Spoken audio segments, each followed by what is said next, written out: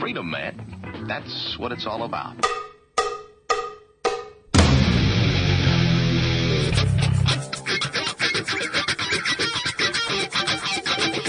You've got to groove on freedom, like the good book says.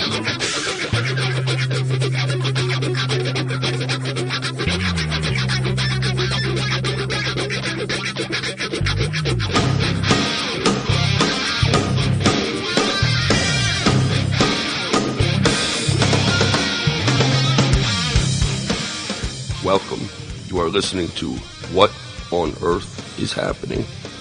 This show will discuss the topics of human consciousness, mind control, natural law, the occult, and all issues that affect the freedom of the people of Earth. What on Earth is Happening will endeavor to shine light upon the darkness of our world and to offer empowering solutions to the problems we face as humanity approaches its critical moment of choice. And now, here is your host, Mark Passio.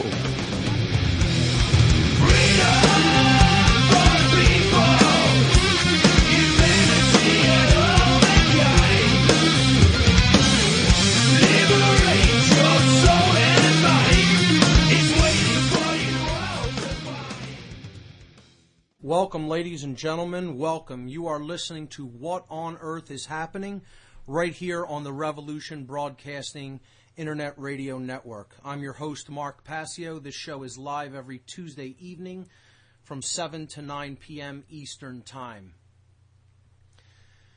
My website is whatonearthishappening.com. The network's website, revolutionbroadcasting.com. We have a packed show for you here this evening. So, I'm going to jump right into the event announcements, and after that, we'll go into the contest.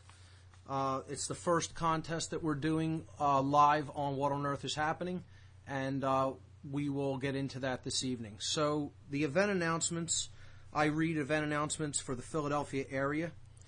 It's all about activism, folks. This show is about freedom. And ultimately, to be free, we have to take right action in the world. And therefore, I want to read a couple of event announcements for events that are coming up in the Philadelphia area. If you live in the area, try to make it out to some of these. The Global Dialogue Institute of Haverford College presents the Global Philosophy Forum. Consciousness, Connectivity, and Integral Modes of Reality, a deep dialogue on science and philosophy in quest of the unified field of reality. So this is going to be taking place at Haverford College at Marshall Auditorium, Saturday, October 23rd, 2010, from 1 to 6 p.m. And the keynote speaker is Dr. Bruce H. Lipton. Bruce Lipton, the author of The Biology of Belief, Unleashing the Power of Consciousness, Matter, and Miracles, and Spontaneous Evolution, Our Positive Future. His talk will be called Spontaneous Evolution, Our Positive Future, and a Way to Get There from Here. Bruce Lipton. Critical information. I highly recommend people check this out.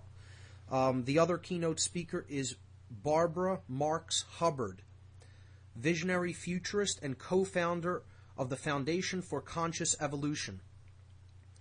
Her talk is going to be called Conscious Evolution, Visions of a Universal Humanity. This forum is presented by Ashok Gangadian. He is going to be giving a talk called Awakening Global Enlightenment, Our Great Evolutionary Shift. The entire theme for this philosophy forum is called Making Sense of Our Great Evolutionary Shift. So that's at Haverford College, Marshall Auditorium, Saturday, October 23rd, 1 to 6 p.m. A $10 donation at the door is appreciated but not absolutely necessary. So the second announcement I have is the Mind, Body, Spirit Expo that's coming up at the Valley Forge Convention Center just outside of Philadelphia. This is going throughout the weekend, October 22nd to 24th. I mention this because the keynote speaker is a man who really helped me out a lot in my journey in consciousness, and that's Neale Donald Walsch. He is going to be the keynote speaker at Mind Body Spirit Expo, October 22nd through 24th at the Valley Forge Convention Center. For more information, check out mindbodyspiritexpo.com. Neale Donald Walsch, author of Conversations with God. Another event announcement I have is for a UFO-related conference that I have been asked to speak at, and I've accepted. It's kind of a last-minute thing, but that's fine. This is called the UFO ET Congress 2010. This will be taking place in Bordentown, New Jersey, at the Ramada Inn, November 13th and 14th. The Ramada Inn is at 1083, that's 1083 U.S. Highway 206 in Bordentown, New Jersey. The topic that I'm going to be speaking on is disclosure. And my presentation is called Don't Count on Disclosure. And it is about the deepest reasons for the worldwide cover-up of the UFO and extraterrestrial phenomena. The other speakers are Dennis Roger Denokla from Paris. He is going to be giving a talk called UFOs, Crop Circles, 18 Visiting Exo-Civilizations. Jacqueline Delibes will be talking on extraterrestrial forces of the light. Dr. Julian Salt from Great Britain will be giving a talk called UFOs, ETs, and the New World Situation. Dan Smith giving a talk called Selling the Best Possible World and Its Best Possible Ending. And the Master of Ceremonies for this conference is Pat J. Marcatilio. And Pat is the Master of Ceremonies, and he's hosting the conference.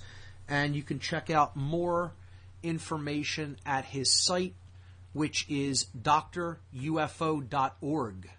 drufo.org. So I'm honored to be part of that conference. And the next two event announcements go together. I'm hosting a conference called Free Your Mind, a conference on consciousness, mind control, and the occult. This will be taking place in Philadelphia in April of 2011. Free Your Mind is a unique two-day conference scheduled for April 9th and 10th, 2011 in Philadelphia, PA, featuring multiple speakers and diverse educational materials for the purpose of raising public awareness of the critically important topics of mass mind control techniques, the covert and subversive influences upon our consciousness and behavior, trauma-based and ritualized abuse, and the practical mental and emotional healing methodologies available for those affected by these devices. The date is Saturday, April 9th and Sunday, April 10th, 2011. The time, 10 a.m. to 8 p.m., both days. The doors will be opening at 9 a.m. both days. The location is Ruba Hall, R-U-B-A Hall, at 414 Green Street in Philadelphia. Admission price is very reasonable at only $20 per day. The confirmed speakers, and we have 2 new confirmed speakers for the Free Your Mind conference this week, just added. The confirmed speakers so far, Aaron McCollum, Alfred Weber, Andrew Basiago. Just added, Mr. Bob Tuskin, the owner of the Revolution Broadcasting Radio Network. He'll be giving a talk about how scarcity affects human consciousness versus what consciousness might become were we to live in an abundance-based society. Very critically important topic, and Bob Tuskin will be talking on that at the Free Your Mind conference. Farah Yurdozu, another speaker. Again, just added this week, Jan Irvin of Gnostic Media. He will be talking about psychedelics and the trivium method of education. Also speaking, Jay Parker, John Nicholson, Larkin Rose, Laura Magdalene Eisenhower, myself, Mark Passio, Mel Fabregas, Michael Kelly, and Suzanne Taylor. That's the Free Your Mind Conference, a conference on consciousness, mind control, and the occult, April 9th and 10th, Philadelphia. For more information, visit freeyourmindconference.com. Connected with this, we are doing a fundraiser for the Free Your Mind Conference, Friday, November 5th, 2010, at 8 o'clock p.m. in Philadelphia at Liberty's Pub on the second floor of the pub. Liberty's is at 705 North 2nd Street. That's at 2nd and Fairmount in Philadelphia. A $10 donation at the door is requested to support the effort to bring some of the out-of-town speakers in for the Free Your Mind Conference. We will be having live music at this fundraiser. Mr. Chip Raymond will be doing a couple of acoustic sets, and we'll have a 50-50 raffle. All proceeds will go to offsetting the cost to bring in out-of-town speakers for the conference in April. Tickets for the Free Your Mind Conference go on sale Friday, November 5th, the 5th of November. The tickets for the conference will be available at the conference fundraiser at Liberty's on November 5th. For more info on the conference and the fundraiser, please visit www.freeyourmindconference.com. So, it looks to me as if we are having some problems broadcasting over TalkShoe. I am going to unblock the chat on the TalkShoe live program. Could someone from the forum, if they're listening through Revolution Broadcasting, confirm that I am not coming in through TalkShoe through my site? It looks like there's another problem with TalkShoe. I started the show through them, and it immediately disconnected me for some reason. So it looks like we're broadcasting fine over Revolution Broadcasting, but it looks like we've dropped out of TalkShoe. If anyone can confirm that, either through Skype or through the TalkShoe Live program for me, please do so. That's going to make it difficult to have this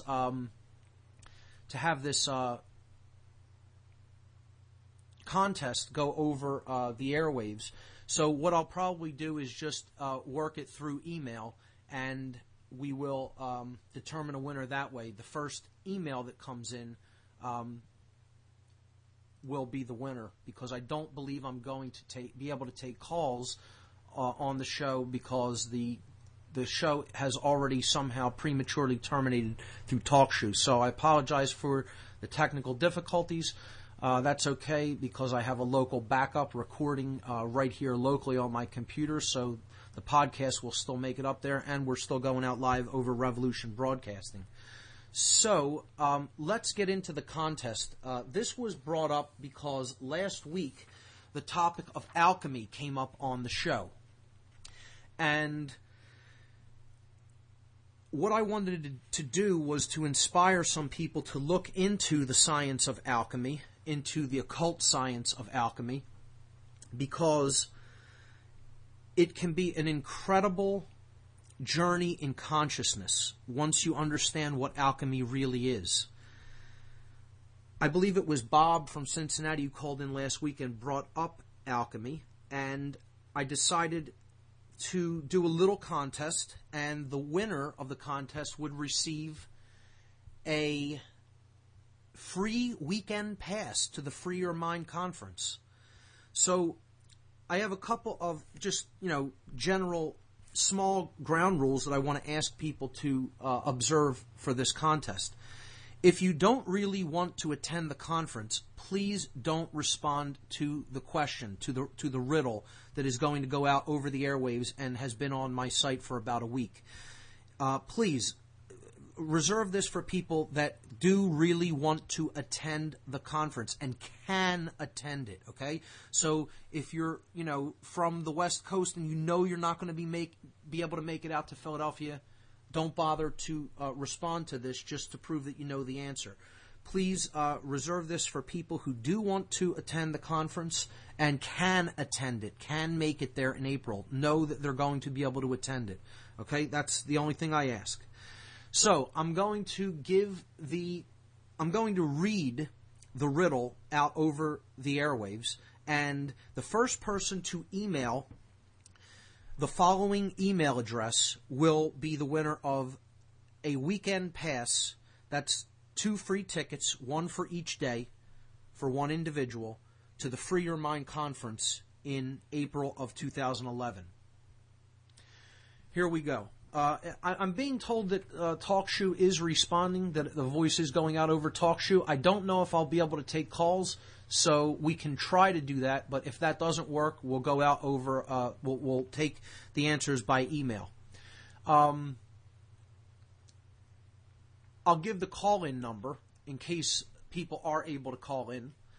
The call-in number for the show is 724-444-7444. Once again, the call-in number, 724-444-7444.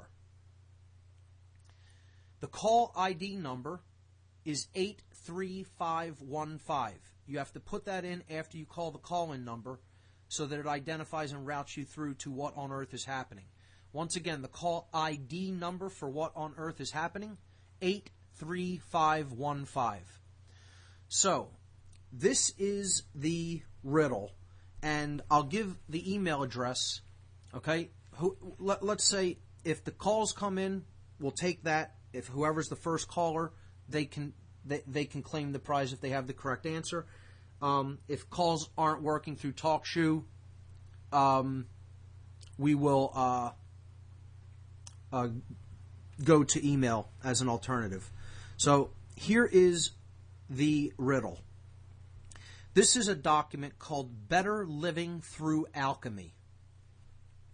The key to life and death is everywhere to be found. But if you do not find it in your own house, you will find it nowhere. Yet, it is before everyone's eyes. No one can live without it. Everyone has used it. The poor usually possess it more than the rich. Children play with it in the streets. The meek and uneducated esteem it highly, but the privileged and learned often throw it away.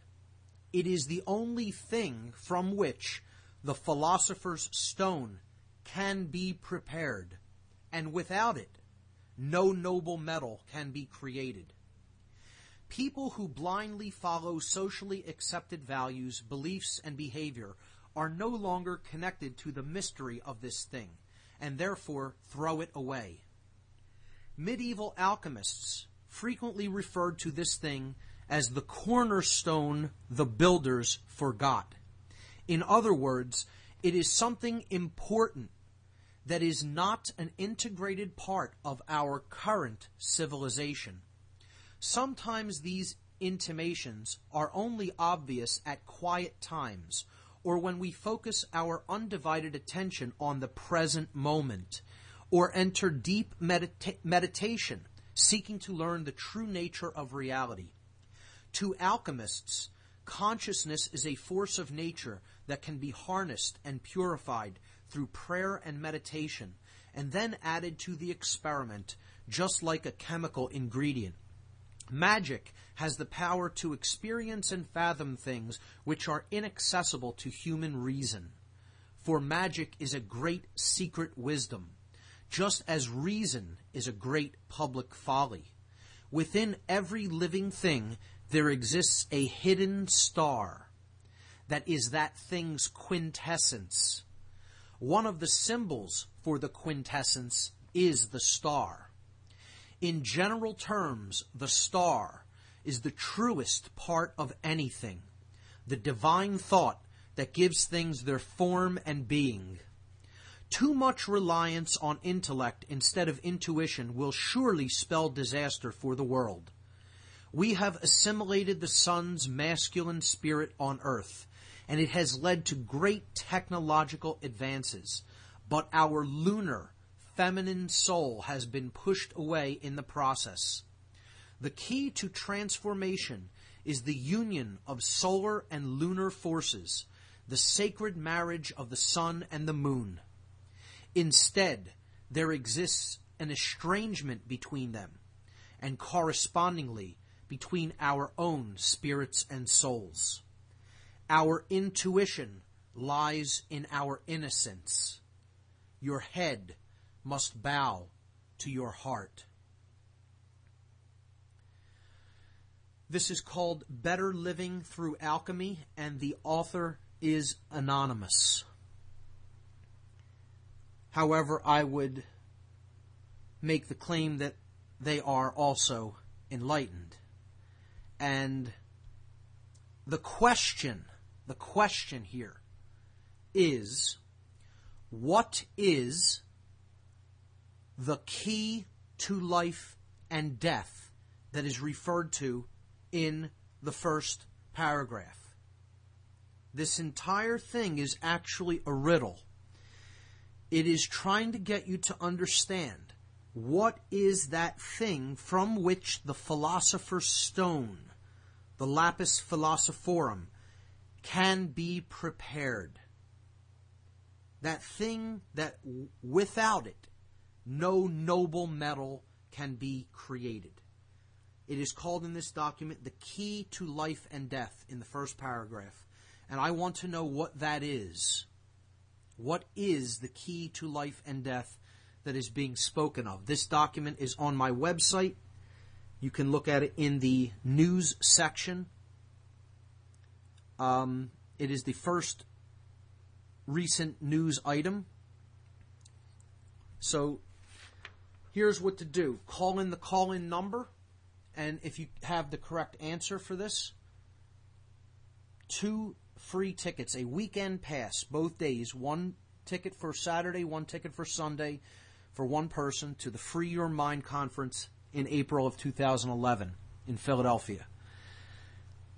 In the event that callers cannot call the call-in number, send an email to this address: What on Earth 93. That's What on Earth 93 at gmail.com. What on Earth 93 at gmail.com. I'll say that one more time. The first person to send an email with the correct answer to this alchemical riddle to What on Earth 93, the number 93, at gmail.com will receive 2 free tickets to the Free Your Mind Conference in April. I'll be checking that periodically as the show unfolds. So that is the contest, and hopefully we'll have a winner before the end of the show. If we don't, it will go to next week. So the topic for this evening of the show is going to be food and medicine. Specifically, food and medicine as a technique for mass control. We have been analyzing and discussing over the past many weeks the methodologies of mind control. And we've been emphasizing how important it is to look at this dark topic. People may be uncomfortable with this. They may not want to believe that this is going on. But the fact of the matter remains that this is what is taking place, and it is critically important if we are to emerge from mind control, which the vast majority of the human species is under in one form or another, if we are to break these mental chains and emerge from this state of consciousness, this dark state of consciousness, which we are artificially being held in through what we get to see and hear through the mainstream media, read about in newspapers and magazines, etc. Connected fundamentally with this is what we put into our bodies that nourishes us or doesn't nourish us, as the case may be. The adage that we are what we eat is true, but as we talked about on the show last week, it's more than that. We are what we put into our body in totality, meaning not only what we eat and drink and take in the way of medications or drugs, etc. We are what we take into our eyes and ears, what we listen to, what we pay attention to, what we watch, what we hear. So we have to become discerning not only about the sources of information that we pay attention to, but also what we physically put into our body.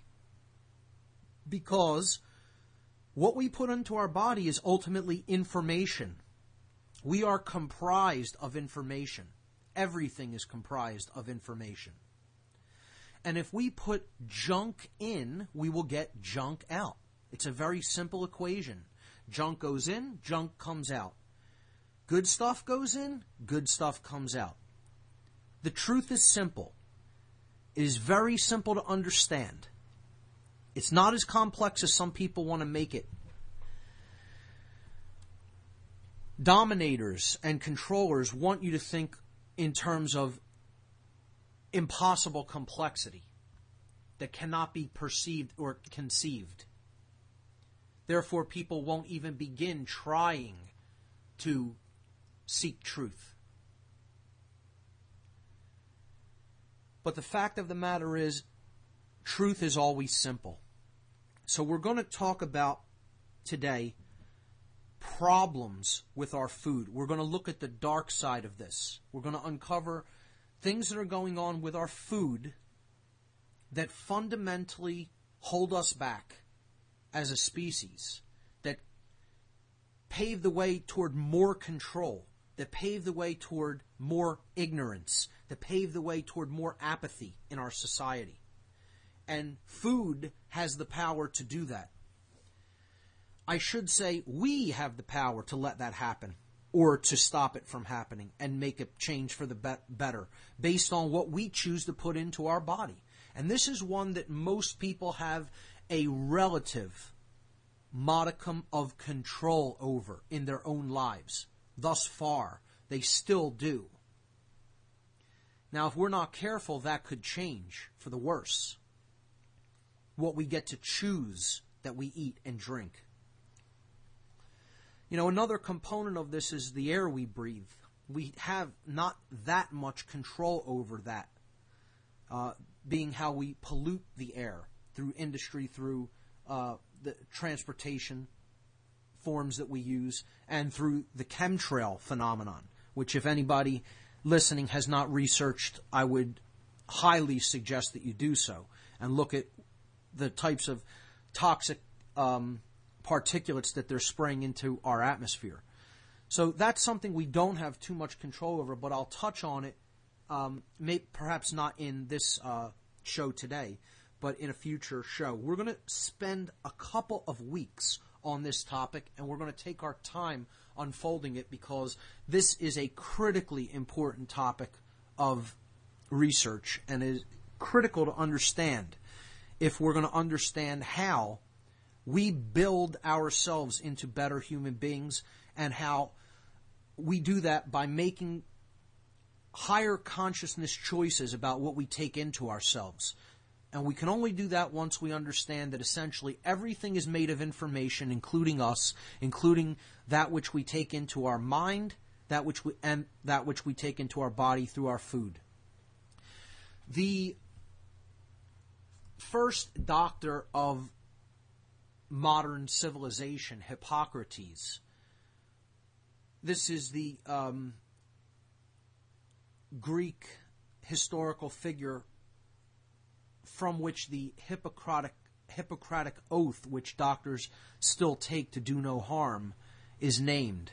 It is named after Hippocrates. He said, "Let thy food be thy medicine, and thy medicine be thy food."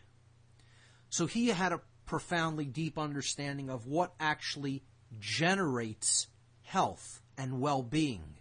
Sadly, in the modern age, most people, not all, but most people of our species have gone wildly off the track about what generates health. And we have to get back to these simple fundamental principles as espoused by someone like Hippocrates, that what we need to generate our health, to be our medicine, to be our guide to good health, is simply the foods that we choose to eat or correspondingly not eat. And a huge, profound level of ignorance abounds in our society about what good food is. A huge level of ignorance abounds about what levels of toxins we can safely take into ourselves and not affect our minds and our judgment and our consciousness in general. And that needs to change. The only way that's going to change if we understand what has been done to our food supply that we take in on a daily basis. And I'll tell you what, a big portion of the freedom movement is not onto this information. I see a lot of people not eating very healthily in the freedom movement. There are people who have partial pictures of the whole dynamic that's taking place. And, I harp on this here. It's something I'm not quiet about. I think it's a dangerous thing, and it's not a good thing to have a partial picture. I think more people need to research a whole lot more and go a whole lot deeper. People in the freedom movement, have a very partial picture of a lot of things, not just about food. I talk to activists in the freedom movement, and they don't want to acknowledge that the occult is something that is real. And they're kidding themselves. They're absolutely kidding themselves.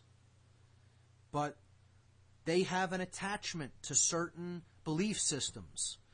And, you bring up a food to some people, and they have attachments. They want to continue to eat what they've always eaten and think that has no bearing on consciousness. And it does. It most certainly does. And we'll talk about why food has bearing on that. And this is totally connected with the structure of the brain, which we talked about on this show numerous times on past shows. When we don't have quality nutrients entering our body and our whole mind-body system in general, we significantly imbalance the brain, specifically the neocortex of the brain. This is the part of the brain that really needs proper nutrition to function properly as the executive command center of the human brain, the higher rational thought processes, the higher mind functions. We talked about the components of the neocortex, the left and right brain, and their brain functions. And we also talked about in previous shows what happens when the neocortex becomes dysfunctional, when it becomes imbalanced toward one brain hemisphere or the other. What results? You can go back on past podcasts and listen to that. But essentially, the destabilization of the neocortex means that our behavior is going to be fundamentally changed for the worse as a result of this destabilization of the higher thought functions of the brain. We will revert into reptile mode, reptilian brain, the R complex, which is base consciousness, survival, me thinking, okay? Pure egoic selfishness, hoarding, not caring about your fellow human beings, acting like a psychopath, considering personal survival the only thing that's of any importance, screw everybody else. Complete ego identification, complete identification with the physical and the material. No thought of morals and higher awareness or consciousness. You know, that's mostly due to left brain imbalance, that type of behavior and dysfunction. Right brain imbalance does the opposite, but just as much damage. And that will create a slave-like mentality. Go along to get along. Don't challenge. Don't question authority. Become docile. And the food that we eat will imbalance people to both of these states of consciousness, not just one or the other, but both. If we're not eating the right foods, if we're not eating nutritious foods that are devoid of toxins, the toxicity of our modern food chain is something we're going to discuss extensively today. So I'm going to check in on my email, see if anybody has answered the alchemical riddle. We have a attempt. Okay, so here we go. Let's see.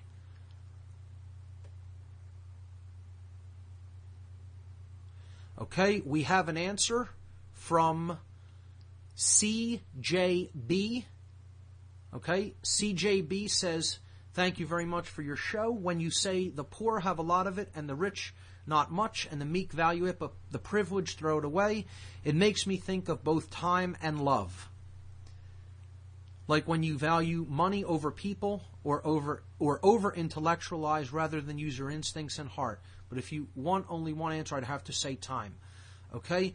Both great answers, but unfortunately incorrect. There is one correct answer. I'll just say that it is a one-word answer. That's the only hint I'll give out. And good try, CJB, but that is not the correct answer. That is not what the key to life and death in the riddle is about. And it does look like we are not getting calls coming through the switchboard today. I apologize for that, folks. It's been a little bit of a trying time with TalkShoe recently, but try to work out the technical problems. But email is still a way to go. It looks like we have another answer coming through. Paul says, I want to venture an answer to your riddle. I say the answer is one or more or all of the following: love, acceptance, laughter, innocence. Thanks, Paul. Okay. Thank you, Paul. Great attempt. It is not any of those answers, but also great attempt. But that is not what the key to life and death that is spoken about in the alchemical riddle called Better Living Through Alchemy is. So we have two really great attempts there, but not the correct answers to the alchemical riddle. Once again, I just want to give out the email address. I'll take answers to this riddle through email today, since unfortunately TalkShoe is not allowing me to take calls through the switchboard. So the email address to put in an attempted answer at this alchemical riddle, the prize for which is 2 free tickets to the Free Your Mind conference in April. The email address to send your responses to send your attempted answers to is whatonearth93@gmail.com. Whatonearth93, the number 93 @gmail.com. In a few more minutes, I'll go back and check some more emails and see if we have a winner. But good attempts, CJB and Paul. So thank you for your responses. Okay, let's get into some aspects of our food and food chain and what this is doing to human consciousness. The first thing we have to understand about the very toxic and poisonous aspects of the foods that we eat are most conventionally grown produce uses large amounts of chemical pesticides and fertilizers to grow the food the way that they grow it. Crops are sprayed to keep pests away from eating them and cutting into the farmer's profits and yields. And they largely do this with conventionally grown fruits and vegetables and grains with chemical pesticides, which kill pests. That's what they do. That's why they're called pesticides. They kill bugs and other pests that eat the crops that are grown by farmers. But they have a toxicity that goes into the food that we then consume. And for people that think that you're going to take fruit or produce and you're going to wash it off and that's going to rinse away all of these pesticides, it doesn't work that way. When something is sprayed chemically, it becomes systemic to that food. Now what that means it becomes distributed throughout the food. It doesn't make a difference if you wash it. It is systemic, meaning it is everywhere within the food. When you're eating it, it doesn't make a difference if you take the skin off, if you wash it. None of that matters. It's completely distributed throughout. Systemic. So that's one thing. Chemical pesticides. Chemical fertilizers are used to make soil turn over faster and replenish the nutrients of the soil that are depleted because of the way the crops are grown. If you're going to use natural organic farming techniques, crops will need to be, soil that crops grow in will need to be given a certain amount of time to turn over and then become nutrient dense again. This is often accomplished by rotating crops, which often is not done in conventional farming techniques. This is a reason why organic farming is so important and choosing organic foods is so important. That's the solution to this. We will get into solutions a bit later, but I want to emphasize the problems with our food first. And the reason I'm doing that is not to be negative, not to inspire fear. It is to educate about what is going on with our food. That if we want to become better and we want to improve our bodies and our health and our minds, we need to get actively involved in changing how our food is grown and produced and sold. And we do that by voting, by what we purchase as far as what we choose to eat. When we go to the supermarket or the grocery store or the farmer's market to buy food. So food producers will listen to what people want. We'll vote through them, we'll vote through what we spend our money on. And if we don't buy garbage, they'll stop producing garbage. So that's part of the solution, is choosing the right foods. And that's how you'll get food producers to hear this is what people want. And that's slowly changing. You see more organic produce and products on supermarket shelves, but it needs to change drastically more. So chemical fertilizers are a big part of the negative aspects of the food that we put into our body and how toxic they are and how damaging they can be to health and to consciousness. So again, I bring up the negative to make a diagnosis. And we talked about that word on past shows. If we're going to correct wrongs, if we're going to make changes for the better, we have to look at the negative. The negative cannot be pushed away and ignored. It needs to be faced and confronted. And this is how we make a diagnosis about what is ailing us, the things that are wrong with our society.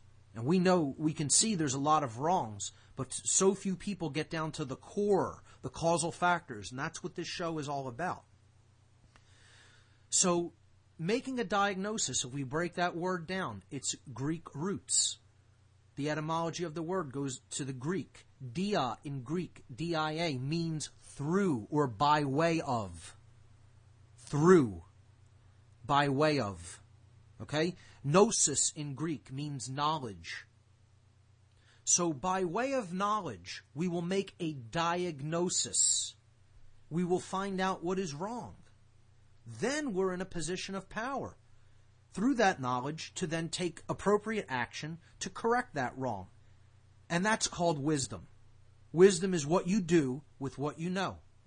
It's applied knowledge for the right reasons. Okay, so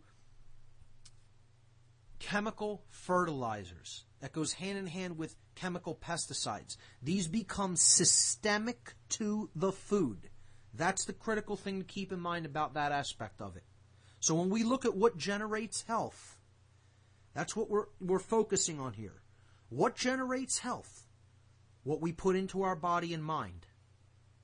So what we're feeding ourselves with is what we become. If our food is laden with chemical pesticides and fertilizers, we're putting junk information into our minds, ultimately. Because this is what is nourishing the brain and the active thought processes. If we put low quality information in that capacity into ourselves, we are going to act in a low quality fashion. Our behavior is going to be low quality and base. The next component, and I have a laundry list here, okay? I really was hoping to take callers today because they could bring up more topics of discussion.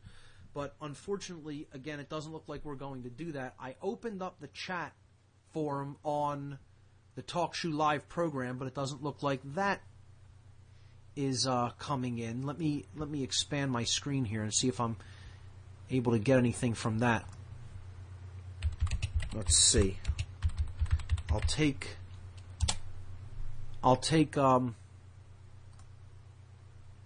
no. The chat, okay, it looks like the chat is working. If anybody is still in the TalkShoe Live forum for my show through TalkShoe, please type something into the chat so I know that it's working through the guests in the room.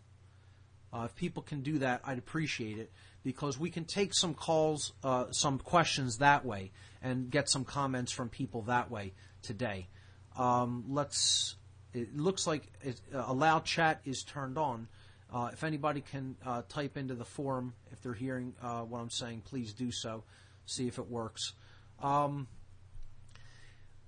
If you want to chime in on the show today, email whatonearth93@gmail.com. We could take some comments that way. The contest is still ongoing for the alchemical riddle. That is the first news item on my website.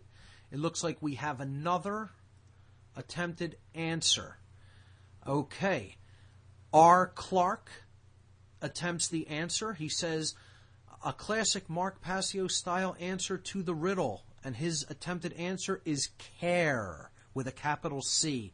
A great attempt, R. Clark, but that is not the answer to the alchemical riddle. Looks like we're going to have a tough one with this one. And that's good, because it will get people thinking, and that's what the whole goal of this really is.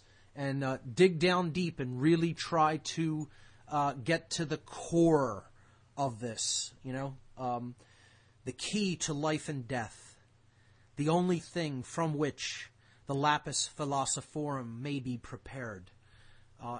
Care is a phenomenal answer. It is very important. It is a critically important ingredient in the alchemical equation, but that is not the key to life and death. It is something that in many ways needs to be even more deeply treasured as care with a capital C must be. It is the generative principle. And to go hand in hand with that, I'd like to read a quote that I think really encapsulates what I'm talking about with food. And people would say, oh, how could this possibly connect in with food? Well, R. Clarke, in his attempted answer, really demonstrates this, because what we care enough to do is what we are going to manifest in the world. And that makes perfect common sense. If we don't care enough to change our diet, we don't care enough about ourselves to change our diet, I mean, what does that really say for our self-respect level? You know, care has everything to do with what I'm talking about with food. We have to care enough about our own bodies. We have to care enough about our own mind-body connection. We have to care enough about the practices that are used to grow food. I'll be talking a little bit later, or maybe even next week, about the processes that take place on factory farms and what we do to animals. And boy, oh boy, is that ever connected with care, with a capital C. So I'd like to just briefly read a couple of quotes from an occult tome that is called The Rosicrucian Cosmoconception by the Rosicrucian philosopher Max Heindel. And he talks about care in one of the sections of this book. And it brings up some of the positive aspects of occultism. And again, we'll talk about this as the weeks go on. We will have whole sections, whole shows devoted to different occult principles and schools of thought. But just briefly, I'd like to read something from Max Heindel. He says in his book, The Rosicrucian Cosmoconception, that the ignorant use of the generative force is primarily responsible for all of the pain, sickness, and sorrow that we experience. Now, that is so profound. And what he means by the generative force is care. Care with a capital C. That's the generative principle. What could be called the eighth or binding principle of all of the Hermetic principles. And of course, this is a highly prized concept in Rosicrucianism as well. So, the ignorant use of the generative force is primarily responsible for the pain, sickness, and sorrow that we experience. I don't think any truer words have ever been spoken. What we care about is what we experience. What we do not care about and choose to ignore, we will experience in a different form, especially if the universe is attempting to call those things to our attention and we are willfully ignoring them. Sadly, this is what is happening with the sickness and pain and sorrow that people undergo through the physical illnesses that they experience because of what they choose to eat.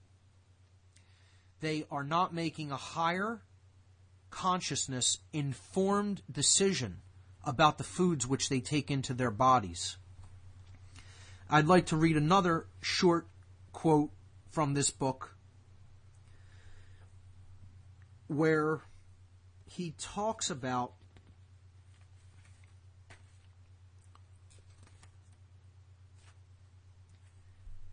care and innocence and wisdom. So he's basically talking about that which we pay attention to. And this has everything to do with food, believe it or not. In the aspect he's talking about here, yes, it's about something higher. But this can be applied to the choices that we make when it comes to what we put into our body. He says that innocence is not synonymous with virtue, with a capital V, true virtue. Innocence is the child of ignorance, with a capital I, and could not be maintained in a universe where the purpose of evolution is the acquisition of wisdom. To attain that end, a knowledge of good and evil, right and wrong, is essential. Also, choice of action is essential. Excuse me. If having knowledge and choice, man ranges himself on the side of good and right, he cultivates virtue and wisdom. If he succumbs to temptation and does wrong knowingly, he fosters vice. What he's talking about is willful ignorance, willful choosing of that which one knows to be wrong. And I bring this up deliberately on this show because I see this all around me. And it's a painful thing to talk about because it affects members of my own family. And I'm not somebody that is going to just hold back personal things. You've heard me talk about, family issues before on the show. I like to bring things right home to where they roost, okay? And not hold back or not be afraid to air things out and explain to people these problems of consciousness exist right in my own family with people that I care about, and they persist, and they for some reason want to suffer more. They want to choose the wrong. They want to continue in a path of ignorance because they're so rooted in and attached to the way that they do things, they don't want to say the three biggest words, the three most powerful words that can ever be uttered by the human voice, and that is, I was wrong. The ego has bound them so completely that they would rather choose ignorance, sickness, sorrow, pain, suffering, unto death, if it comes to that, rather than admit they were duped, they were deceived, they were simply wrong, they simply didn't have the information, and they don't want to look at new information and then use their will to change their behavior. It is largely been conditioned out of them, and this is completely connected to the alchemical key to life and death. One of the reasons that the will has been taken out of them is because this thing has been also removed and thrown away. So there's another hint. Let's check the email and see if anybody else has come up with a correct answer.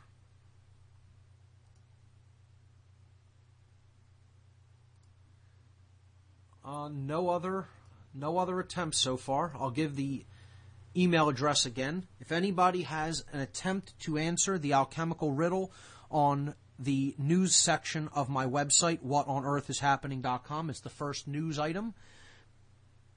It's called Better Living Through Alchemy, and it is a riddle. The prize to answering the question, what is the key to life and death, that is spoken about in this document.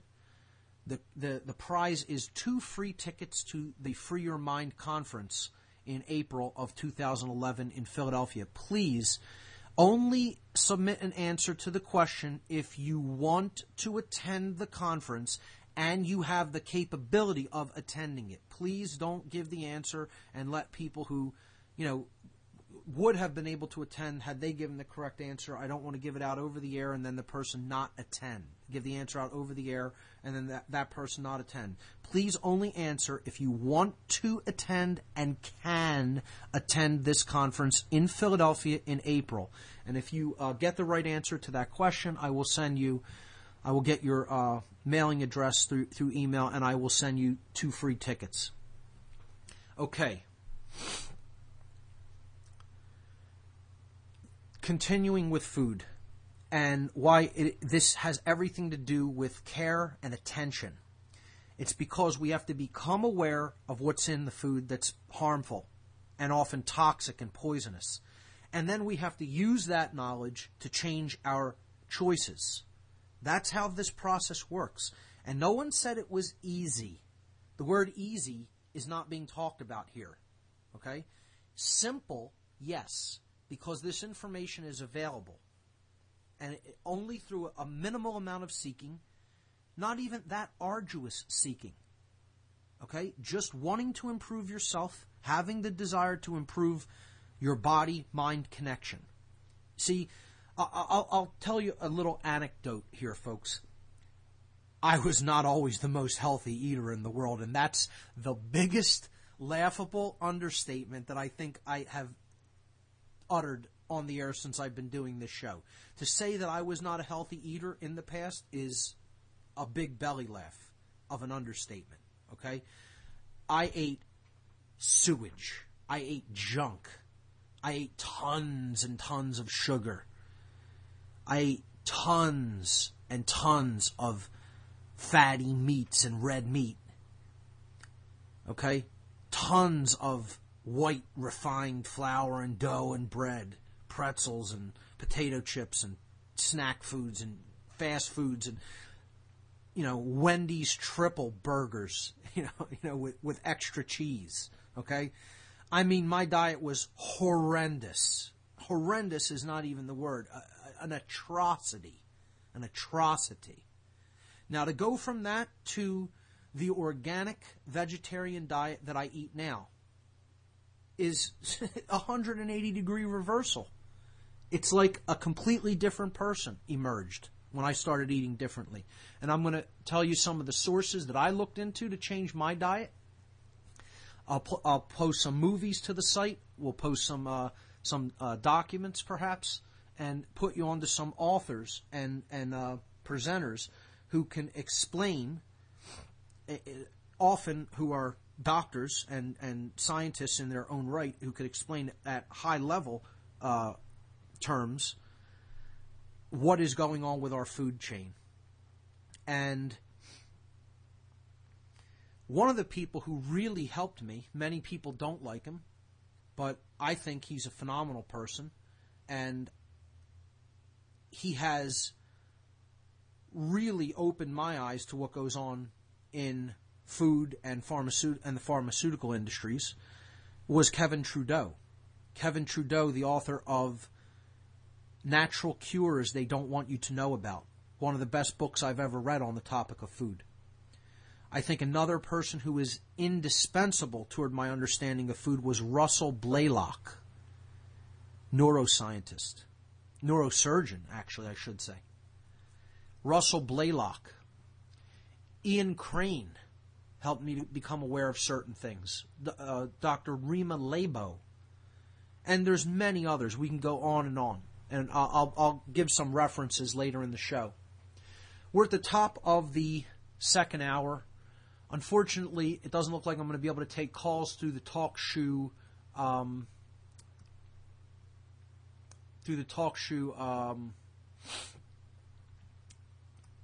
switchboard. So it looks like the TalkShoe chat is working, and you can send emails to whatonearth93@gmail.com to make comments and suggestions. Now, I have a laundry list of things. We're not going to get all into them tonight. We will probably go into a second week on food alone, because this is such a gigantic topic. A whole show can be done about this. We looked at chemical pesticides and fertilizers. What about preservatives that are added to food? This is largely done to keep food on shelves for longer periods of time. And these are chemical additives. Someone just recently did a time-lapse movie of McDonald's French fries. He bought McDonald's French fries, didn't eat them, put them on a table, did time-lapse photography of the fries for a 6-month period of time. And at the end of 6 months, the fries looked exactly like they did the day he purchased them. And people think that's natural? That this could possibly mean that eating something like that is good for you? It's not even food anymore. Natural food spoils, in case you don't know that. It's not meant to stay permanently the way that it is. And secondly, that's something they're giving you right there on the spot for you to eat. What would it need to stay like that for? That shows you how much chemicals are in them.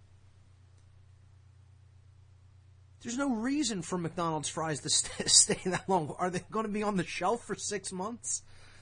They're being served to you right there when you walk into that garbage facility. But, it's amazing. 6 months, and the fries look exactly as they did the day that they were bought. And people are gobbling these things down. I used to. I'll tell you, I don't talk about things that I haven't changed in myself. Okay? I've made this change. People who are not eating right can make this change. It's just a matter of willpower. It's a matter of a little bit of knowledge, and then, largely, it's a matter of turning on the will. But you have to have that tool in your arsenal, willpower. It can be done. Will it be chosen? That's up to you. If you understand it's the right thing to do, that's the first step. That's where care comes into the equation. Then will has to be exercised. If you want to become better, if you want to change your diet, that's care. The knowledge part about it is what I'm trying to contribute to by giving you information about what's in our food now, and then will has to be exercised. And these are the 3 components.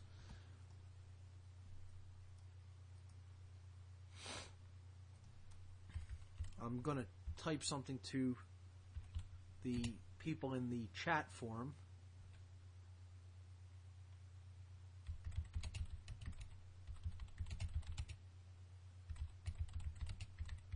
Just asking people if anyone in the forum wants to take a shot at the alchemy riddle. Let me check my email address again and see if there are any other attempts. It looks like there are.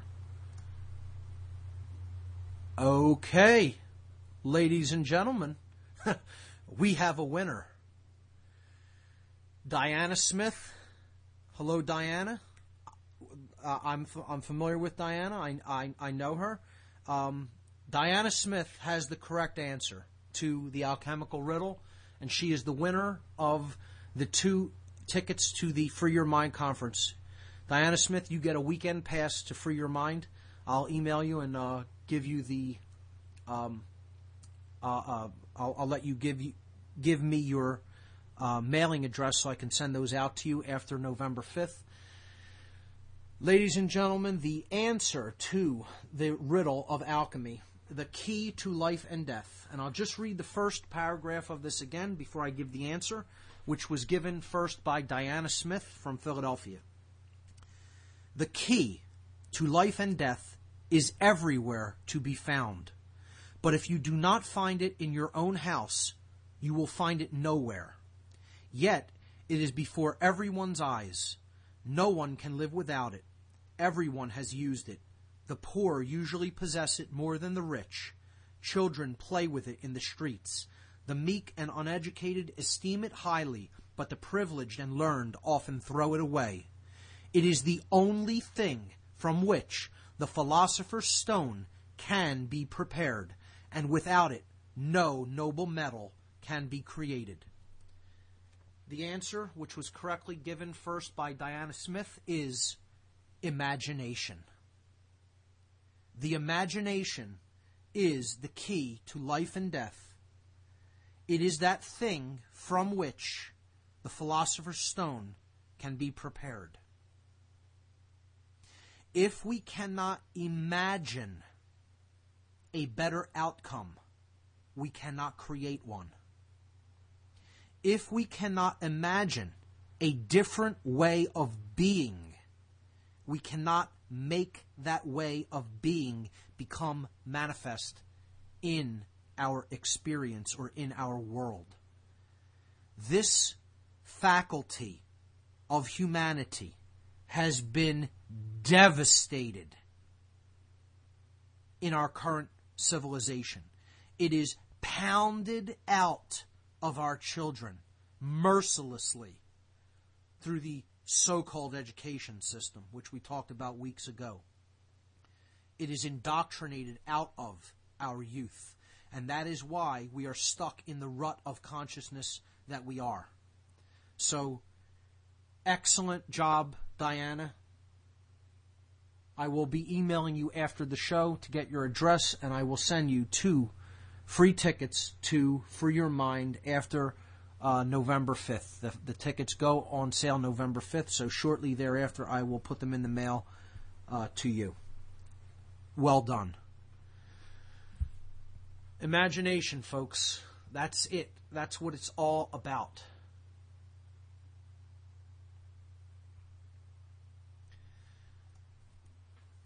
So, that is handled, and let's get back to our discussion on food. Chemical pesticides, chemical fertilizers, chemical preservatives, processed foods. The way that foods are generally processed often rob them of their nutrient values. The more processed a food is, the less nutrient dense it becomes. That's why staying away from pre-packaged foods. See, they'll try to sell you on this for your convenience, but eating fresh foods that don't need to be packaged, okay, kept in containers is what is a much healthier choice than eating processed and pre-packaged foods. Now, again, none of this I'm saying is to be so 100% gung-ho, okay, that you are paranoid about everything you put into your mouth. That's not what I'm saying here. I'm saying start changing the way you look at food. Start changing your awareness of what's in food. Do some research. Then start changing slowly what you eat. Get off of bad foods. Get onto organic foods. Get off of prepackaged foods. Get off of foods that are chock full of preservatives and processed heavily. Fresh organic foods are the key. So processing and prepackaging, often sold to us for convenience sake, often not good to put into the body. They are nutrient deficient foods. Colors and dyes added to food, especially children's foods. I'd like to take the time briefly to thank Barb, my girlfriend Barb, for helping me to compile this list. We went through and thought of all of this whole laundry list of components of everything that is being done to our food over the last day. And she did a great job helping me to compile this. And we'll go through this list, and I'm sure listeners will bring up more topics. So today we're going through email and the chat session on the TalkShoe Live board because the call-in function does not appear to be working. If anybody wants to try to call in, go right ahead, but I think you'll confirm that that function doesn't seem to be working. You could try it, and we could see, but no one seems to have called in thus far, so I don't think that is working properly. The email address, if you want to chime in on the discussion tonight, is whatonearth93@gmail.com. Again, we had a winner to the Better Living Through Alchemy riddle, and that was Diana Smith from Philadelphia. So great job, Diana. The answer was imagination. Going back to the discussion about food, dyes. You look at packaging and you see this dye color, that dye color, all artificial and chemical additives to change the color of food to make it look a certain way. All unnecessary. All harmful. These are things that are harmful to the body. They do not need to be in our diet.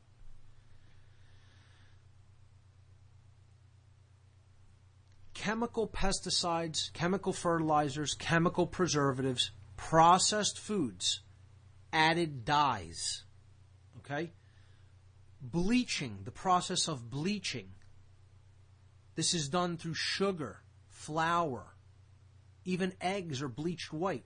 I was telling a friend, eggs don't come out of chickens white. They come out of chickens brown. Certain chickens lay eggs with like a bluish hue or hint to them, but eggs don't come out of chickens white. They're bleached to become white like that. People associate this idea of things that are white with purity, and as far as food goes, nothing is farther from the truth. You know, white flour, white breads, white sugar, refined sugar. These are all things that are not good and have low nutrient value. White refined flour is completely it's devoid of nutrition. White refined sugar has no nutritional value. And that brings us to the next topic, sugar. Excessive amounts of sugar, refined white sugar in tons and tons of foods that we eat. And even worse than that, high fructose corn syrup. Someone just chimed in on dyes and said red dye causes a neurological allergy. This person has an autistic son and becomes moody and withdrawn whenever eating something with the red dyes in it. Yeah, absolutely. It looks like we're getting some callers in. Let's see if we can take a call here. Caller named Brian, you're on What on Earth is Happening. How are you?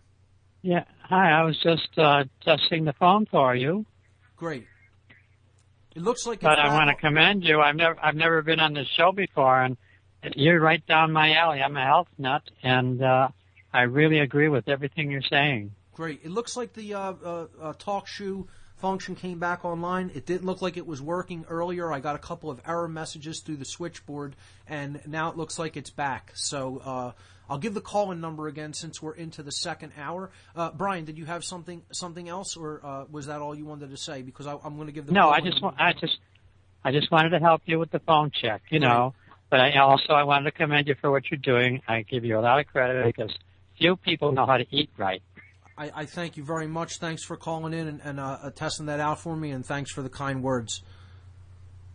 You have a good day. Okay, so it is the call-in function seems to be working again. The call-in number 724-444-7444. The call ID number 83515. Once again, the call-in number 724-444-7444. The call ID number 83515. You're listening to What on Earth is Happening. I'm your host, Mark Passio. My website, whatonearthishappening.com. The network's website, revolutionbroadcasting.com. Here we go.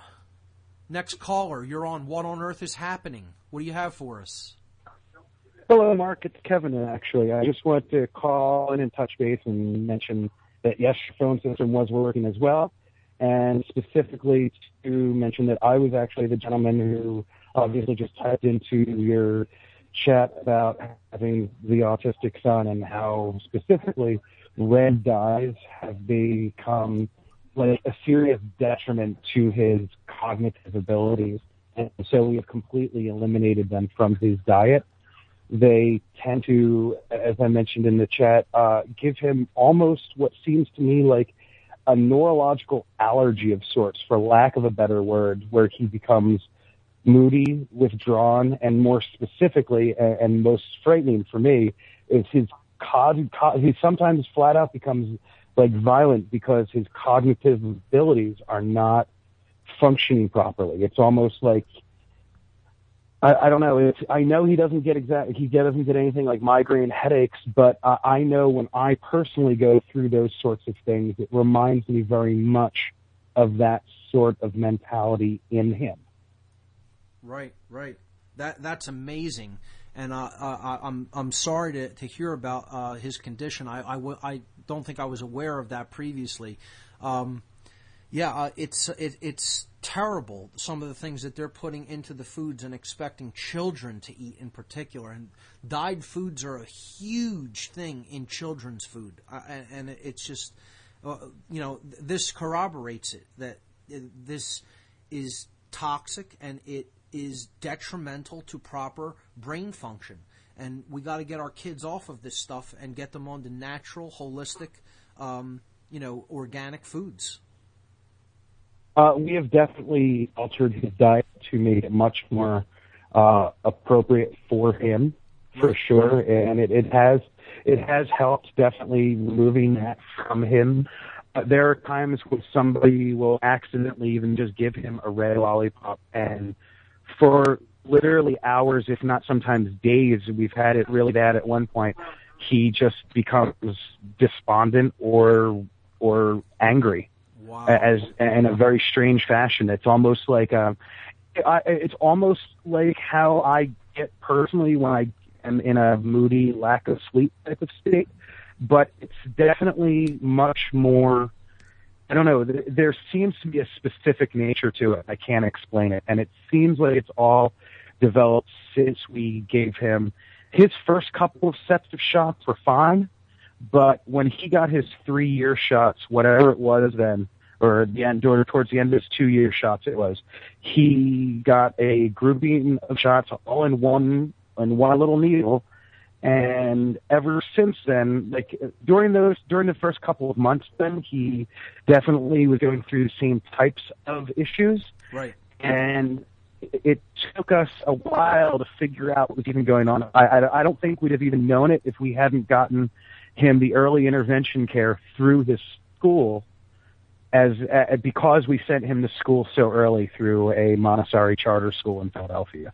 We were actually really lucky that we got that information when we did, and have now been able to correct things and have tailored his entire life away from anything that would further exacerbate any of his what's called PDD-NOS.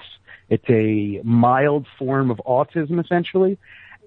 It's pervasive developmental delay, not otherwise specified. So as much as I understand the science behind it, or lack thereof at this point, because they can't give enough information, hence the not otherwise specified part of the NOS, of the PDD-NOS. But specifically, what really kind of messes everything up is that he has this ability to be a very willful child and doesn't want to give up that strength of will. And so schools often have labeled him as being, let me guess, aggressive or oppositional, defiant. Oppositional, defiant. Yes, oppositional and defiant. Correct. Yes, and to the point that this is the new disorder that these psychiatrists are diagnosing. You know, and then their solution, what we're going to talk about next week, is drugs. Their solution is drugging the children, you know, putting them on these, the speed is essentially what it is, these forms of amphetamines that basically make the synapses in the brain go so haywire that they become like zombies, okay, that they just... That will not be happening to my son. He will not be getting those medications. He is fortunately in a very good school right now, in such a way that realistically all of the added help they're now giving him could, in theory, make him out to be a better, as strange as this sounds, and I'm not going to say that I like any of this, but specifically how it started, but in the end, all of the problems with autism that he has at this moment in time are all things that are correctable through speech therapy. And in going through the speech therapy that he is currently in, it is actually going to set him up in such a fashion that he will wind up, by the time he's done going through it all, be in a position where he is actually, as shocking as this is, better off than most people, because he will have a lot of the aspects of autism that are actually really good for a human person. For like the Asperger's specifically. And then since we have gotten him over the difficult humps, he will have those good aspects as well as being a normal kid. Right. So I'm strangely thankful, but it will be in a very long run, and it is not something I recommend to any parent. As a matter of fact, I would even go so far as to say that realistically at this point in time, considering medical technology and at least my paranoia thereof, I personally would never allow any kid to ever get another shot as such ever again. And if I ever do have kids, I swear no doctor will be happy if they bring a needle anywhere near my kid. This will be the topic of discussion probably in a couple of weeks, because I'll probably extend to talking about food over next week. And then the following week we will get into drugs, medications. We'll get into the whole pharmaceutical industry, treating symptoms instead of going down to root causes through drugs and surgery. We'll get into vaccines, flu shots, HMOs and insurance companies, and one of my most deplorable topics of discussion, which is the antidepressants. People who know me know that that's one of the things that I stand out against the most, because of what they basically do to the emotions, which is one of our greatest gifts that we possess as the human species. And the SSRI drugs we'll talk about also. And yeah, this is what they want to do with kids. They want to diagnose disorders that don't really exist, make up new things so that they can sell them more drugs, shoot them up with more shots, and get them hooked on drugs that they don't need. That largely, even if there is some sort of an imbalance, the way to treat it is through the change of diet. Changing the child's diet and getting them off of garbage foods and onto a good, healthy, organic diet, you would be amazed at the level of improvement in behavior and cognitive function that children will experience when their diet is changed for the better. We don't need to put them on drugs, And I highly recommend the movie Generation RX, and I'll bring that up next week and the week after. But that's a great film that discusses this very topic. So, Kev, I'm sorry to hear about that trouble with your son. He's a great kid. I've met him, and he's wonderful. I hope you work that out and keep going forward, getting him onto the right foods, and things will improve. Thank you very much, Mark. Keep up the great work. I really love your show, and thank God someone is actually saying this truth. Have a good one, man. Kevin, thank you so much. You take care. It's always, even more painful to hear about when children are suffering because of this, and that's another thing. I mean, we need to do this not just for ourselves, but for future generations to come. So, people are bringing up different things. I'm going to go on in the chat. I'll get to that, and I want to talk a little bit about excitotoxins. Okay, we talked about refined white sugar, which is in a lot of things, and high fructose corn syrup, which is increasingly being added to just about everything. And these can act like excitotoxins if taken in large enough dosages. But artificial sweeteners, man, are these things to stay away from. These are categorized as excitotoxins by many neuroscientists and neurosurgeons.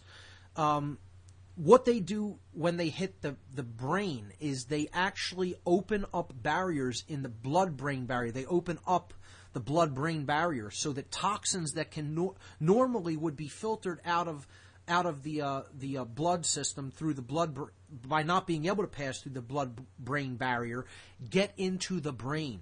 So they become neurotoxins.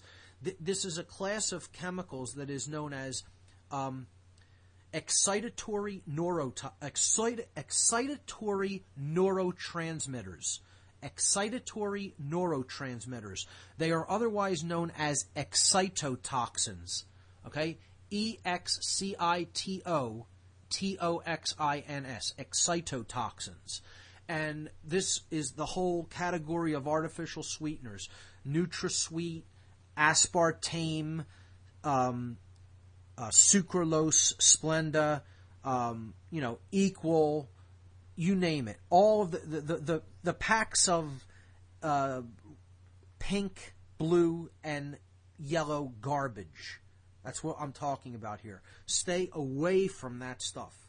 It is damaging to the nervous system, to the central nervous system. Absolutely. And connected with something someone is talking about, somebody said, what is good for anxiety?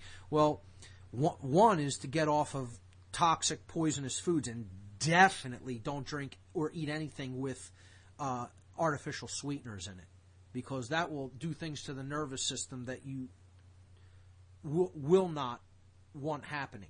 Okay? It opens up the blood-brain barrier. It allows things into the central nervous system that would ordinarily be filtered out. That's what excitotoxins are. Okay? It will make people jittery. It will make people have headaches. Okay? This is shown connected with migraines, excitotoxins, and artificial sweeteners. It will reduce cognitive function and ability to concentrate. A whole host of things go along with that. There are natural things that help with anxiety, like St. John's wort has been shown to be a little bit of effective. You got to watch what you take it with. You can't take it with any kind of a MAO inhibitor, monoamine oxidase inhibitor. And again, I am in no way providing health advice. I'm not a doctor. Okay, I'm not a scientist. I've researched these things. I would highly encourage you research these things. Don't take my word for any of this. You do your own research when it comes to this, and then, read studies, read reports, understand what other people are saying about this. I would highly recommend people look at Russell Blaylock's work, specifically on artificial sweeteners as neurotoxins. He wrote a book called Excitotoxins, The Taste That Kills, is what his book was called. I recommend people read that.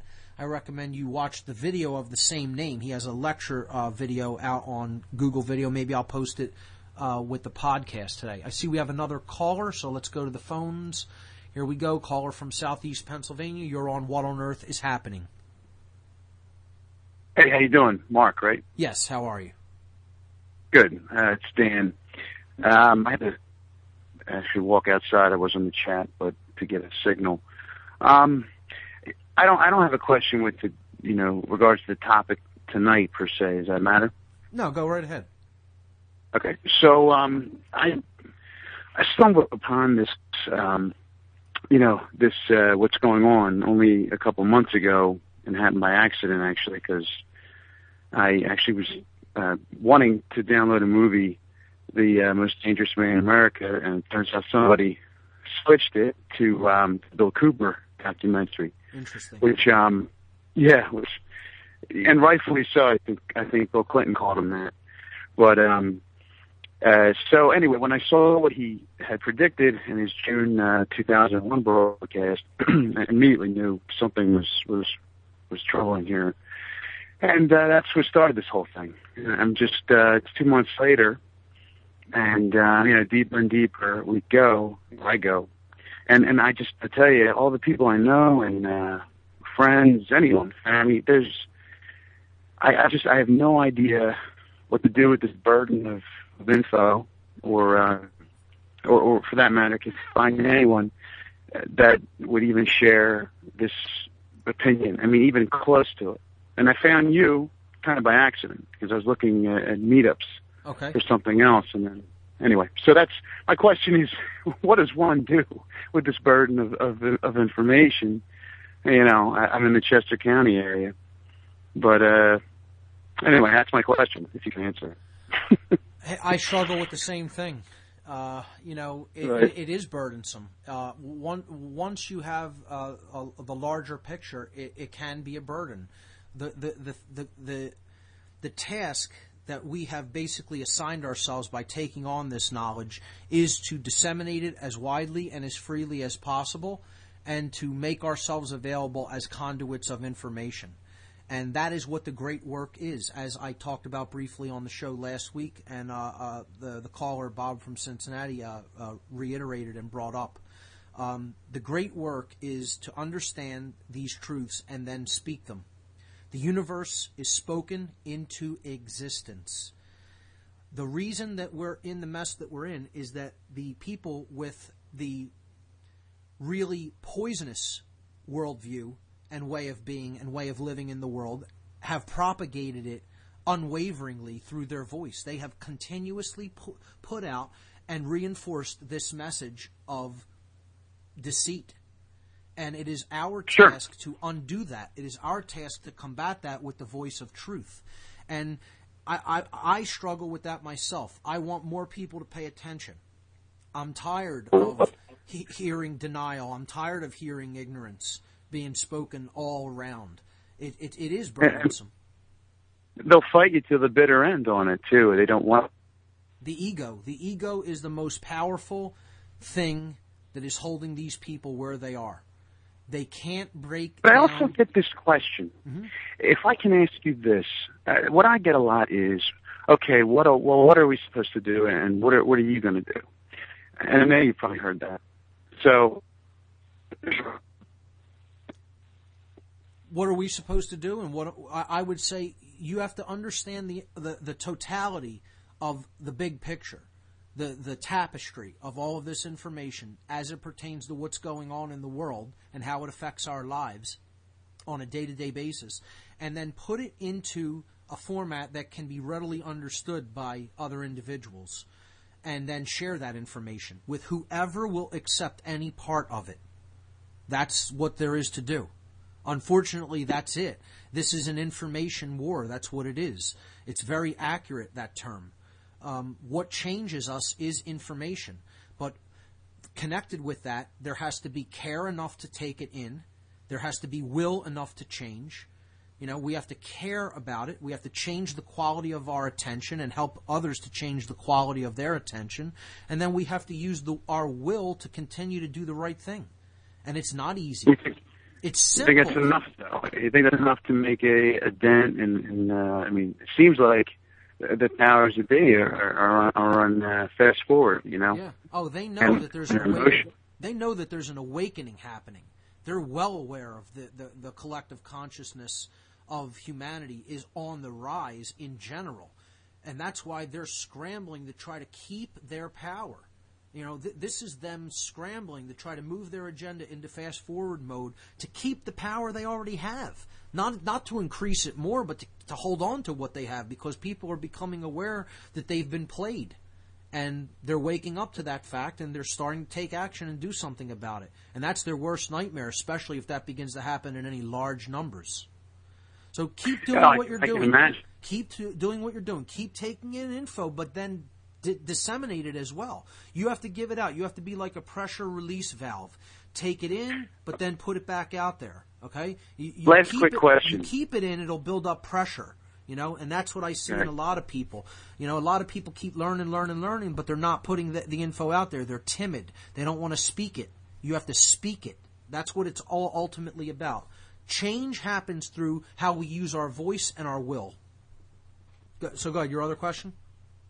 I'm sorry to cut you off, but how do you find other people, nearby or wherever? Yeah, because it doesn't seem like that's an easy thing to do. It isn't, but what you already mentioned, Meetup.com is an excellent resource for that.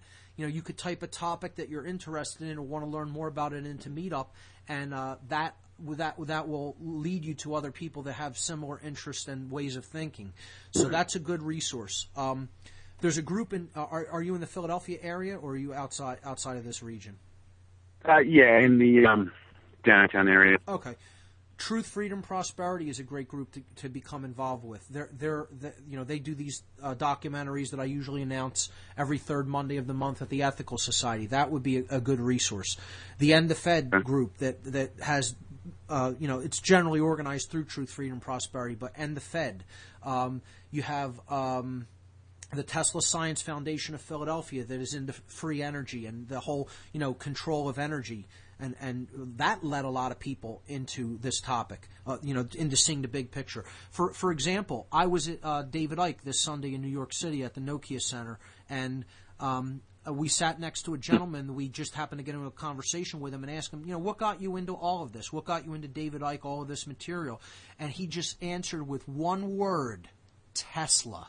And we happen to be sitting next to him, and that's a foundation that I work with in the Philadelphia area. He said, I was interested in alternative forms of energy. I started researching Tesla, and that opened up the whole can of worms when I understand why they suppressed his technologies. And I was like, wow, that is truly amazing and synchronistic. That's what led that person there. He was from Milwaukee. just amazing. Would have never made that connection. Yeah, what will be someone's endpoint? You never know what that endpoint will be. You know, for some it's food, for some it's energy, for some it's the occult, for some it's politics, for some it's UFOs. You know, there's a million different endpoints. I'll tell you, one of the things that got me into all of this, believe it or not, looking into the UFO and the crop circle phenomenon when I was young. I mean, I was ravenous for information about this, and it opened up one thing into another, into another, into another, into another. You know, being involved in the occult myself when I was younger, that, you know, really had a profound impact and helped me see what the real power structure was. So you truly believe that they suppress the UFO information? Do you think there's any danger?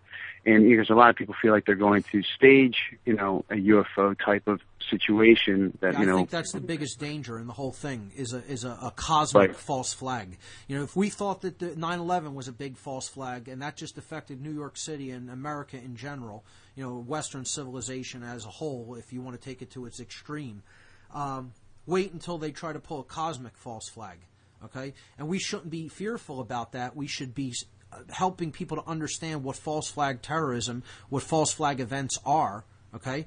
And making people aware they could try something like that. How easy would it be? It would be very easy. They would have to project through some form of holographic technology, which is already very developed in the civilian sector. Imagine where it is in the military sector, okay? If they projected a hologram in the sky... Cooper says they already have, you know, this type of technology. It would not surprise me one bit. If they projected a hologram in the sky and detonated a bomb on the ground below it, people would freak out and be ready to hand over all their freedoms to protect us from the deadly aliens. So that needs to be brought to people's attention. Absolutely. Absolutely. It needs to be. Meanwhile, we look like nuts, right? Hey, that's the only problem. I'm not saying that all extraterrestrial beings or extra-dimensional beings, whatever the case may be, are all benevolent. That isn't the case. Sure. There's ranges of consciousness in their domain as well. And some may be benevolent toward us, some may be malevolent toward us. We have to be discerning about that and understand it's not just one thing happening. It's something I don't talk about much on the show or in my presentation because I look at that as what I talk about is something that I have come to a comfortable level of knowing that this is the way that it is actually unfolding. So I kind of leave those things because I don't discourage from people into looking into them. I definitely think these are areas of tremendous interest, and you could really expand consciousness by looking into these areas. And I'll tell you what, as an anecdote, the group that I work with in this city, and this people may be weirded out by this. People may think that this is very appropriate. People may think it's strange, but I work with all these different groups. The highest consciousness group that I work with is the UFO community, particularly the discussion group that takes place at Germ Books on the second Thursday of every month, and I never miss that group. I may miss a Tesla meeting here and there. I may miss a Survive and Thrive, another group that I go to here and there. I may miss a Truth, Freedom, Prosperity meeting. I don't miss those discussion groups with the UFO community because this is the group that is taking in the big picture. They're seeing all the interconnectedness of all the different things that are going on. And I come out of that group feeling invigorated. Germ Books, it's a bookstore in on Frankfurt Avenue in the Fishtown section of Philly. And they have a discussion group on UFOs, extraterrestrial phenomenon, crop circles, just the general paranormal and unknown in general. You know, it varies. It goes off into different tangents. They get into the political discussions about freedom, discussions about consciousness. You name it, it's discussed there. They see the interconnectedness of all of this. And I come out of there, it's the only group that I come out of that I have dealings with in this region that I come out feeling truly invigorated. And I'm not afraid to say that. And I'll say that to all the people that participate in there. I love going to that group with you guys and taking part in it. I think it is the group that is the most advanced in consciousness in this whole region. It's interesting. Is there Germ Books is there a monthly collective UFO discussion. Yes. I'm sorry. No, go ahead. Is there a collective agreement or as to what this New World Order mission is? This ultimate, like, what is their end game? Because I hear so many things. It depends on which New World Order you're talking about. You know, is it the New World Order that is being erected to block out the light, or is it the New World Order that's being erected to bring in the light? And if it's the New World Order that you're talking about to block out the light, the dark New World Order agenda, well, their end goal is the total enslavement of all life. They want all life to be enslaved, to be completely miserable and under total dominance. And it's the difference between, I talk about this, that there's only really two forms of rulership or states of consciousness. There is monarchy and there is anarchy. That's it. There's no in-between. All the in-between states are illusory. Okay? Now, both of these states of consciousness are real. Both of these states of rulership are real. And I'm going to shock everybody. I believe in and want both of them, not just one of them. Okay? But you have to understand the distinction between these two states and their internal and external manifestations. See, monarchy, right, is one ruler.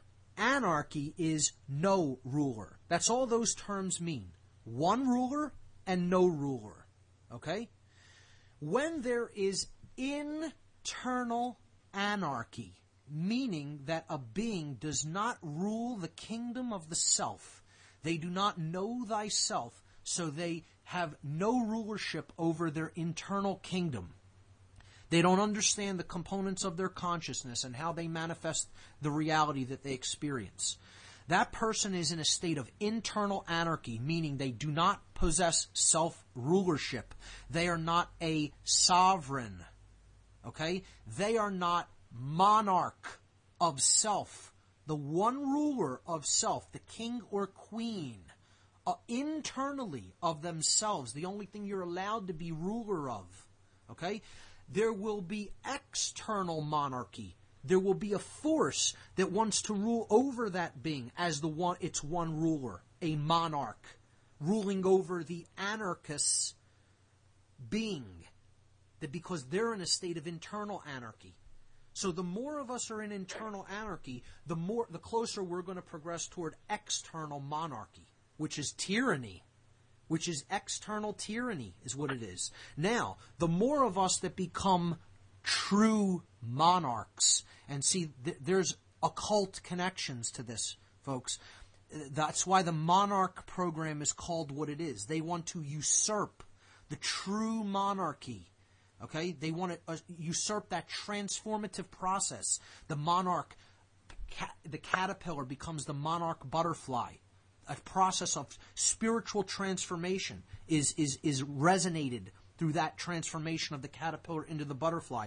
Therefore, the Monarch Mind Control Program, that's a joint project between intelligence agencies and occult organizations, okay? They usurp that name and make it their own, okay? We need to become internal monarchs, rule the kingdom of the self. And in that kingdom, there is only one ruler, each individual. And when that happens, when each individual becomes an internal monarch, the one ruler over the kingdom of self, a sovereign being, a sovereign king, a sovereign queen over their own consciousness, then there will result external anarchy. There will be no rulership over other individual beings. That is what the great work is, to make that process of transformation happen within the beings on this planet. And it's the hardest work there is to do anywhere in the universe. And welcome to that work. It's not easy. Thanks. I appreciate that very much. And it's just, all that I've learned, all that we've strived for, and I have a family and kids, and it's like, and all that we thought to do and pursue and prepare for, it's like, well, now what? Do we just keep going on this road, or Yes, we do. Much of it was false. We just continue on with the false notions Oh, you're talking about their attitude. Do they just continue going on with the false paradigm? Yeah, that's what a lot of people seem to want to do. Even me, even directing my kids or what we plan to do in the future, to do anything. And at this point, it just seems like... To change takes a lot of willpower, but more than anything else, it takes courage. Courage is the internal quality that, when directed outward, becomes will. And to unify that, that process, we need to combine it with intelligence or higher level of awareness, seeing things from a new perspective, and with the care to want to do it. You have to care with a capital C to want to do the great work. You have to want to do it not just because it can result in something better for you or even for anybody else. You have to want to do it because you know in your heart it's the right thing to do. That's right thing to do, sure. That's ultimately what this is all about, and that's where you can find the will and the courage to keep moving forward. And that's why, as discouraged as I become, and I become discouraged, man. I'm not a shiny, happy person. Believe me. Anybody that knows me can tell you that. Okay, I am discouraged in a lot of ways with what people are choosing. They continue to choose fear over the force of expanded awareness, consciousness, and love. And I see the decisions that they're making that are totally self-detrimental and self-punishing and self-torturing. I don't understand their decisions to do that. But that doesn't mean I'm going to give up. Even if I go down with the ship, I'm not giving up.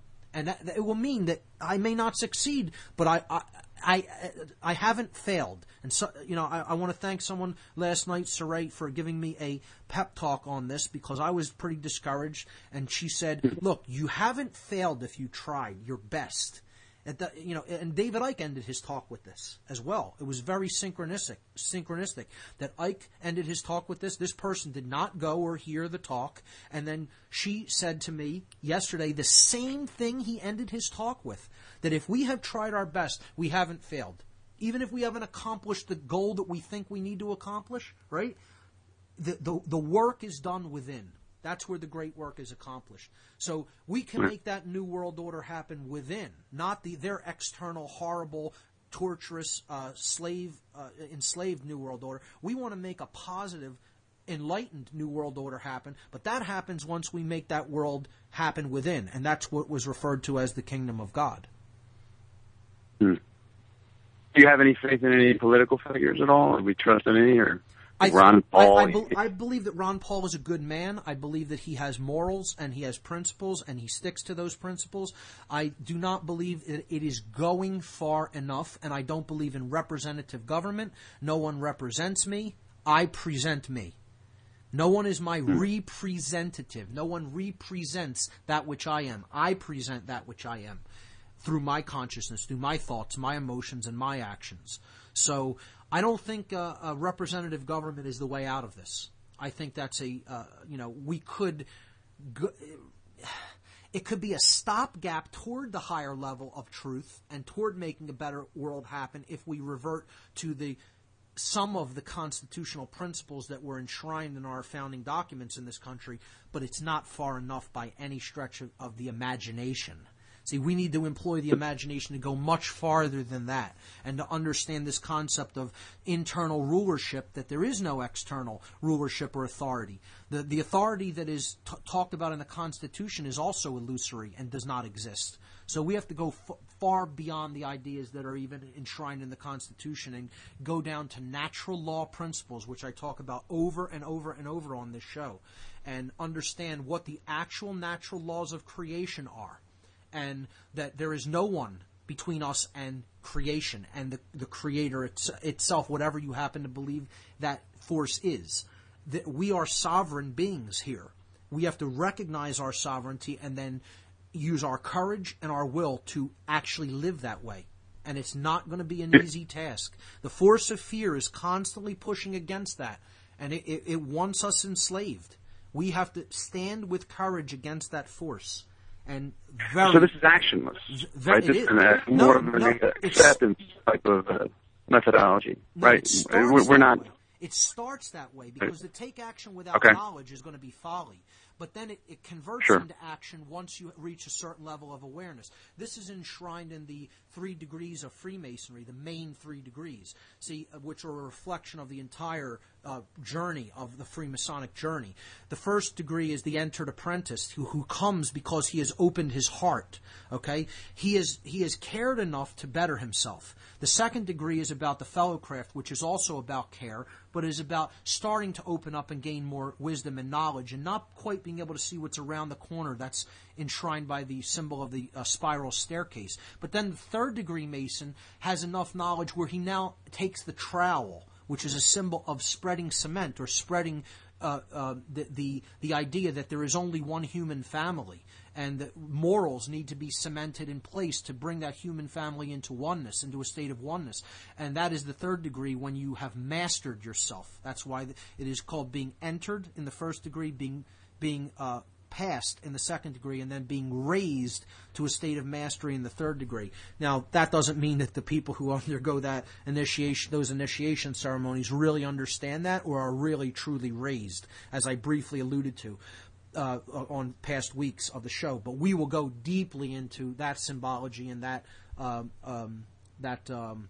occult symbolism when we talk about Freemasonry and other occult schools of thought on future shows. I want to thank you for calling in, and just great questions, really, really thought-provoking. And just keep going, keep staying the course, keep traveling, keep going forward toward the light. And it's not easy. I'll tell you, I struggle with it myself. By no means am I in any way perfect in any of this. Believe me, okay? Thanks for that long explanation. I appreciate it. Absolutely. I'll keep listening. You got it. You take care. All right. Now, in no way am I. You know, I joke around with my friends and with my girlfriend, say, God help us if I'm one of the better examples of what we have out there, because that's a bad news situation. If I'm on the cutting edge of where we really need to be. It's a bad example overall of the bar we want to really set, because I fail in a lot of this. Okay, the point is, do your best, keep going forward. Don't never accept where you're at. There's always another step to take. It's a process. All right, so that's great. No problem. We got off the topic of food a little bit. Not a problem at all. There are no taboo topics here. You can call in and talk about anything you want to talk about here. I got another caller from Southeast Pennsylvania. You'll be the last caller for this evening. You're on What on Earth is Happening. What do you have for us? Hey, Mark. It's Eric Giordano here. Eric, how you doing, my friend? I am so glad you have this radio show, man. You have just, as much as my eyes were open, you have definitely opened my eyes, my mind much further. And I'm realizing more and more how just far down the rabbit hole we really are. I mean, it really does seem like most of society literally gone insane. I mean, I talk to people and they're in like dreamland. I mean, they just don't really understand. I wrote a list here because I know you're almost out of time. I wrote a list of like 10 different things, right, that are just the problem here. I'll just run through the list really quick, and you could just pick up on. Sure. Let's see. Lack of true caring, lack of higher consciousness, Prozac, aspartame, the monetary system, the mainstream media, like drama shows, just overall insanity. Is a lack of historical references. People are making lame excuses for why their lives are the way they are, instead of taking action. Poor parenting. There's plenty of terrible parents out there that don't really teach their kids how to survive on their own or think for themselves. And the school system, the indoctrination system for the state that sits there and brainwashes our children. And, I could probably write a list of maybe a few hundred things here that are the problem. I mean, there's no lack of blame here. But there's a saying, it's, hope for the best, expect the worst. And I think we should expect the worst, because I see things getting much, much worse as we progress here. Things are going to get hairy. They're going to get tight. It's not going to be easy, okay? But I think if we pull together and share what we know and be examples, don't put other people up on pedestals. That's one of my main messages, We went to see David Icke. People come, they hear what he has to say. Don't put a guy like that up on a pedestal. He's speaking his truth. He's speaking the truth about what's going on. Be like him. Do what he's doing. You know, get out there. Bring this information forward to as many people as will take any part of it in, listen, and change even a little bit. Well, that's all we have time for tonight, Eric. Thanks for calling in, man. Have a good night. Thank you, Mark. I appreciate it, brother. You got it. Talk soon. Ladies and gentlemen, you've been listening to What on Earth is Happening. I'm your host, Mark Passio. See you here next Tuesday night. Thank you, everyone. Good night.